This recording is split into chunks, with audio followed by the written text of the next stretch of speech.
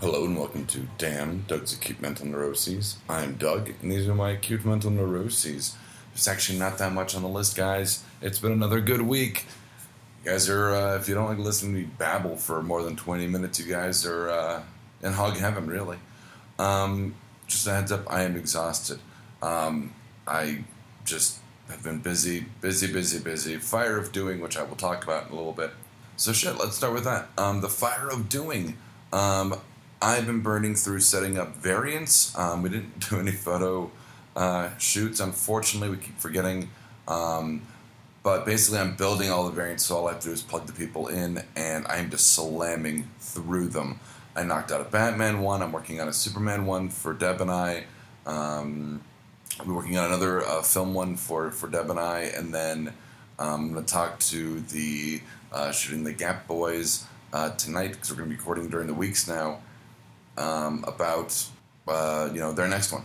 So I've just been on fire, and it's great. And I cleared out my desktop like I always talk about doing. And unfortunately, I had a late night last night playing trivia, and I'm just exhausted. I've been working 6 days a week, which will hopefully end next week. Like I just mentioned, we are recording Shooting the Gap during the week now. Gonzo got gainful employment, and unfortunately means he needs to work weekends, Fridays and Saturdays. Fridays are when we usually record, so we're going to be recording during the week, which is nice. It actually buys me a little bit more time to put everything together for them. We just need to sit down and figure out an actual day to do it.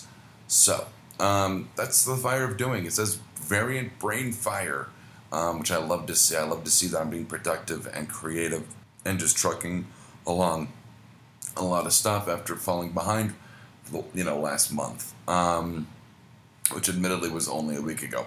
So, speaking of Shooting the Gap, we did the Ryan Sode that went up 2 weeks ago, where it was just Ryan. I mean, really, I joined in, and he made the sports talk as general as he could so I could keep up. And then I made him talk about Heroes in Deep Space. So kind of tit for tat on that one. But it went really well. I was glad to see that Ryan could actually kind of carry a show. I mean, he thought of good things to talk about. He indulged me in all of my dumb jokes about, Lewis Carroll. And, but he engaged me in a way that I felt like I wasn't being bullied or yelled at or made to feel stupid. The way he described things. It was nice. I think he's got the potential to really evolve as a show host, and to do extra stuff. I'd rather, see him kind of out in the field, because I think he's got a nose for when to ask a question, kind of when to back off and let that person talk if he's getting good stuff. I think he's got a sense of that. But it went really well, and I was really happy, and, we joked around a lot, and there was just some monster insect floating around. At the day job, it's pretty stressless. All the new people are trained. All the new people are doing well. My only concern is that the owner, and this is something I talked about months ago on this show, he's very either hands-on or hands-off. If he's hands-off, he's hired someone, me.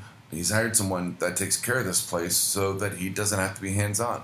But when he comes in hands-on, it's like, well, what about this and what about that? I'm going, it's all taken care of, man. Or he wants something changed. I'm like, well, you could have communicated that with me before, you're getting frustrated at how the shop's being run. There's nothing wrong with checking in with me. I have no reason to check in with you. Everything's doing fine. Well, I didn't want all all vegan and gluten-free pastries. Okay, I misunderstood, and that was on my miscommunication to him that we'd be completely switching over bakeries. Not a big deal. So, that's it. It's just one of those, like, if you want to run the place, run the place. If you don't, let me do my job. The end. So you can hear it. I'm not mad about it. It's just, it's frustrating. Like once a week, coming in and seeing a pile of stuff that I'm like, what the hell is this? And they go, oh, Gary brought this morning. I'm okay. Let's see. The two last things, really last things, and it's only been 5.5 minutes. I guess I'll talk about a movie I saw briefly as well at the very end of this. You know, double-edged sword, this is literally what the note says on the list you cannot see. Double-edged sword of Googling flirting.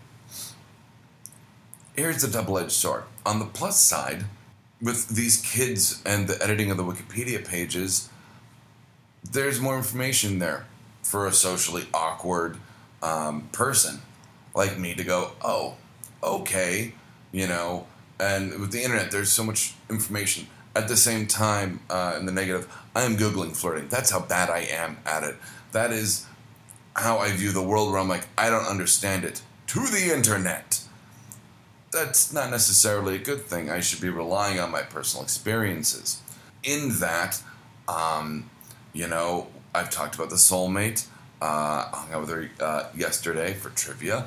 And to be perfectly honest, the look on her face when I mentioned that I had a kid, I don't think it's going to happen. I'm not sensing the connection. My regret is that Deb kind of built this thing like up in my head, and it's a little hard to shake. Because, you know, I like this girl. I don't like her, but I like her.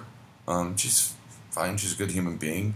As far as I know, she could skin children and kittens in her spare time. I wouldn't know. You know, I mean, we connect on a lot of stuff. It's just, you know, I don't think I'm what she's looking for right now. And that's it. And you can't counter argue that, where it's like, no, I am what you're looking for right now. No, I'm not. I understand that. But once again, I can't kind of shake the cloud, the brain cloud, if I can be Joe versus the Love Kano, that the brain cloud that kind of Deb put in my head about, you know, this girl's her soulmate, da-da-da-da-da, and, you know, and I'm going, you know, if it's not going to work, it's not going to work, and I'm okay with that. I just need to kind of shrug it off. You know, I'm not overthinking anything, and I'm not saying I need to, you know, shrug it off like I'm depressed. I'm not. But once again, like I said, it's hard to have something built up in your head, and that letdown is you know, just weighing on me, and I just need to you know, get rid of it. I need to talk this out. Obviously, you know, maybe I'll do some therapeutic writing or just some writing. Period. I need to write anyway. I've been lazy. But speaking of trivia, I might be going two times a week, so that's very exciting, especially because the second time in the week is a bit more pop culture, which is my milieu. I think there's a girl that likes me, not soulmate. I think there's another girl. I don't know, maybe I'm misreading the social cues. Gee, what a shock. But I'm kind of going to explore that, and, you know, I'm going to talk to Deb about soulmate and go, look, if there's something there, that's fine. But I don't want to sacrifice a potential relationship for, you know, one in the you know, bird in the hand, two in the bush, so to speak. So I don't know. You know, I meant to talk to Deb last week. It just didn't happen. You know, that's it. Oh, and I was going to talk about the movie. Very briefly, and this, you know, this is how I'll do it. I won't do like a whole review like I would on No Applause, but I saw Guardians of the Galaxy. I know, not a shock. And by the time this hits, it'll be, you know, 2 weeks ago that it came out. So I'm going to spoil some stuff. I loved it. I thought it smacks of James Gunn. It smacks of Firefly, which is not a shock with the whole Joss Whedon connection, since he's kind of the consulting architect of the Marvel Cinematic Universe, or the MCU. Not to be confused with DC's MCU, which is the Major Crimes Unit in Metropolis. The post-credit scene is, you see this battered collector played by Benicio del Toro, who's basically Space Liberace. And it looks like he's a bit destitute, exasperated. Also, it looks like he might be ruining his little quest to collect the Infinity Stones. And he's sitting there sipping a drink, and you just hear this dog comes over, and it's kind of implied that it's Cosmo, who's this dog that the Russians shot into space in the 60s. And, like, you know, licks the collector to, like, you know, to console him, because that's what dogs do, god damn it. I don't know why I had to say that with such gravitas and conviction, but I did. And you just kind of hear this voice like, I don't know why you let that thing lick you like that. Pan up to Howard the Duck. It wasn't a nod to Avengers 2. It wasn't a nod to what's going to happen next. It was, as Deb and I talked about, kind of a fuck you and kudos, a fuck dose. It was a fuck you because, we all waited for what was going to happen next, which the next movie is Avengers 2, so, what could they tease? That it was kind of a kudos where it was a fun for a fan. I'm a huge fan of Steve Gerber and what he did with Howard the Duck and the creator rights he fought for, blah, blah, blah. Because I could bore you, but it's a whole different show. I'll just bore you on this show anyway. That, it was Howard the Duck. It was like, oh, what a neat little, sly wink and nod. A character that is very James Gunn to put in a movie out of nowhere. So I'd kind of like to see Howard the Duck kind of keep popping up. I think would be a neat little Easter egg. That when they bring the cosmic stuff to Earth, or Earth goes to the cosmos, that Howard the Duck kind of pops up here and there in the background, or that, he's in the Collector's ship in the Celestial Head, which I'm glad they mentioned the Celestials. And I'm excited for the Infinity Stones. We've seen 4 of them. Fucking 4 of them. There's 2 left. There's a whole nother phase 3 to start rocking out with. So we've seen the Loki Pokey Stick is the Mind Stone. The one in Guardians is the Power Stone. The one in Thor 2 was the Reality Stone. And fuck me. What am I forgetting? Oh, the Tesseract is space. So, anywho, that's been my recap of some Thanos Infinity Gauntlet shit. Once again, my life has been alright. Outside of just, being tired, which I do to myself. I'll be tired tomorrow. I'm not going to have a chance to sleep in for another 4 days. Because there's no rest for the wicked, folks. So from Damn Doug's Acute Mental Neuroses, I am Doug. And from Damn Doug's Acute Mental Neuroses, these have been my, acute, stray anecdotes for a week. Not necessarily neurotic, unless you want to count that weird Googling flirting thing. That was a little neurotic. I'll give you that. Good night, Internet. This has been a Blood Alcohol Content Network production. Executive producers Deb Barnett and Doug Nickberg.